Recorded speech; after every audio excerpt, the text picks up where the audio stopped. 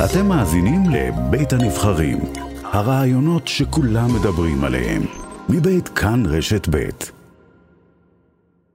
אנחנו חוזרים ליום הזיכרון לחללי מערכות ישראל ופעולות האיבה, הוא יחל הערב ב8, ואנחנו עכשיו מארחים אחות שכולה, את הדס, שאומרת לנו, אם היה לי עוד רגע עם יניב אחי, לא הייתי נותנת לו ללכת. שלום לך, הדס ברון. היי, שלום. אחותו של יניב, שנפל בקרב במלחמת לבנון השנייה, ביולי 2006, הוא היה בן 19, בת כמה את אז? 18. אתם ממש צמודים בגיל, את שכבה אחת פחות ממנו בבית ספר. כן, שכבה אחת הפרידה בינינו. ואת יכולה לחזור לאותו יום, לכמה דקות? כן. ספרי לי על אותו יום, מה שאת יודעת עד שהתברר לכם על האסון. אז אני בעצם באותו יום נבחנתי את הבגרות האחרונה שלי, סיימתי תיכון באותו יום, והיה לי 2 מועדים במתמטיקה, ואחרי שסיימתי את המבחן של הבוקר, הלכתי לחדר כושר, והחלו בעצם דיווחים על אירועים בצפון. וזה בעצם הפעולה של חטפו את גולדווסר ורגב, ב-12 ביולי 2006, ואני פשוט לא הצלחתי לתפקד בחדר כושר יותר, אני ראיתי שחור בעיניים, כאבה לי הבטן בצורה שעד אז וגם עד היום לא חוויתי שוב, ופשוט לא הצלחתי לתפקד, וניסיתי להתקשר ליניב, אבל הוא לא ענה, וזה די הגיוני כי יש אירוע. והלכתי הביתה, והמשכתי לראות חדשות, והייתי בלחץ, וכאילו ידעתי שמשהו קרה, כמה שזה קלישאתי. הרגשת את זה בגוף? הרגשתי את זה בצורה דרסטית. מאוד. וזהו, ואז לקראת הצהריים יצאתי לבחינה השנייה, וחיזבאללה הודיע שהוא השמיד טנק צה"ל. וזהו, ובאותו רגע זה כבר לא היה כאבי בטן, וזה כבר לא היה הרגשה, זה פשוט היה מחנק בגרון,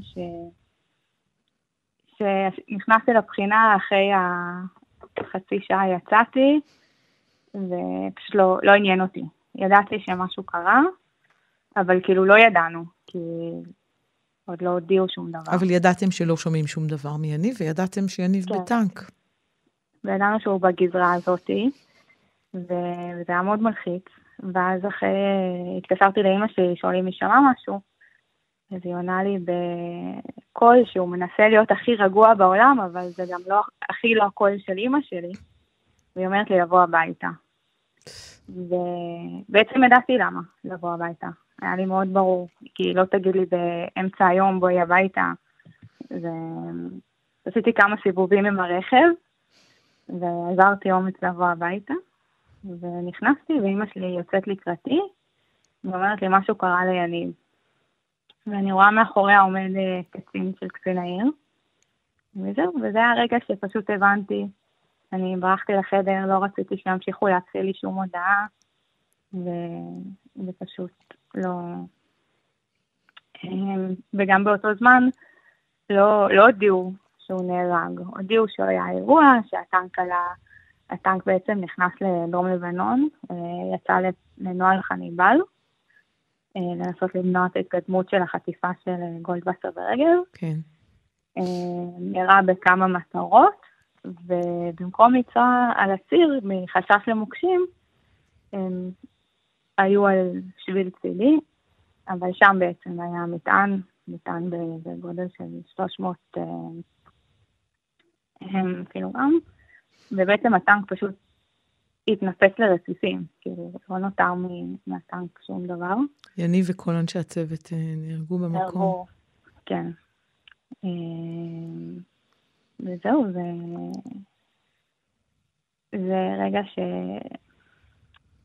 שהוא היה קשה, כי גם החילוץ הגופות לקח הרבה זמן, אז בהתחלה הם מסתכלים על העיתון של ה-13 ביולי, אז כל הצוות רשומים כנהדרים, כי הם עוד לא חולצו, ואז יש את הרגע הזה שאתה יודע שהנורא מכל קרה, ואתה כאילו, כשמודיעים לך בסוף שיש גופה, זה מרסק עוד יותר, כאילו זה נהיה עוד יותר אמיתי ולא אמיתי באותו זמן.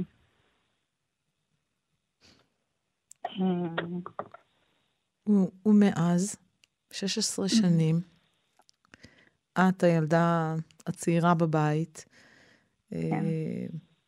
הולכת ומתבגרת, יניב נשאר בן 19, את כבר מעל 30, החיים משתנים לגמרי, שלך, של הבית.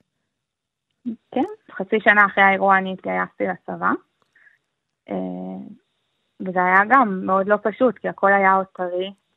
הרבה מהקורס שלי היה לקחים ממלחמת לבנון השנייה, זה היה מאוד קשה. היו התלבטויות שלך או של המשפחה אולי לדחות את הגיוס? הציעו לי אם אני רוצה, אבל כל החברים שלי התגייסו, אני באה אנחנו באים ממכבים רעות, לא להתגייס לצבא לא היה אופציה, אני גדלתי על זה, זה מה שעושים.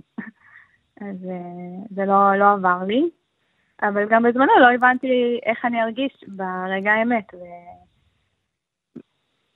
ובסופו של דבר, כשאני מסתכלת על זה בדיעבד, היה שירות מאוד אמוציונלי במצבים מסוימים, כי הכל היה עוד כל כך טרי. ואחר כך? אחר כך, עם השנים, מצד אחד, היום נהיה יותר שגרתי, אבל אני תמיד במחשבות. אבל ההרגשה הזאת של החיסרון שלו בחיים, והאובדן, זה משהו שהוא מתעצם בצורה, בכל שנה, בכל יום, משמעותית. זה הולך ומתגבר, זאת אומרת, כל אלה שאומרים, הזמן מרפא, לא יודעים על מה הם מדברים, הזמן הוא ממש לא מרפא, מחריף.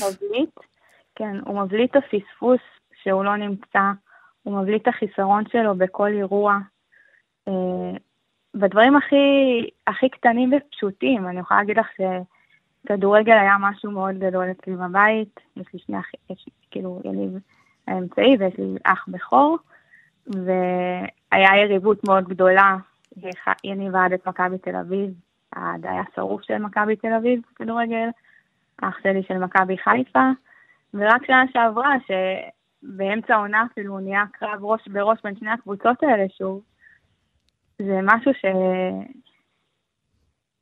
שהוא מעלה זיכרונות שהם כיפים, כאילו הריבים הקטנים של אחים, אבל זה שובר, כי אתה רוצה לדבר איתו, ואתה רוצה לשמוע מה הדעה שלו, ואפילו שהם פחות טובים, זה כאילו הדברים הכי קטנים שיש. לו היה לכם עוד מפגש אחד, מישהו היה מסדר לכם אותו, מה היית אומרת לאחיך, יניב? וואי. לא הייתי נותנת לו ללכת. כאילו, לא יודעת מה הייתי אומרת, אבל הייתי לוקחת את החיבוק שאני ממש מחכה לו כבר כמעט 16 שנים.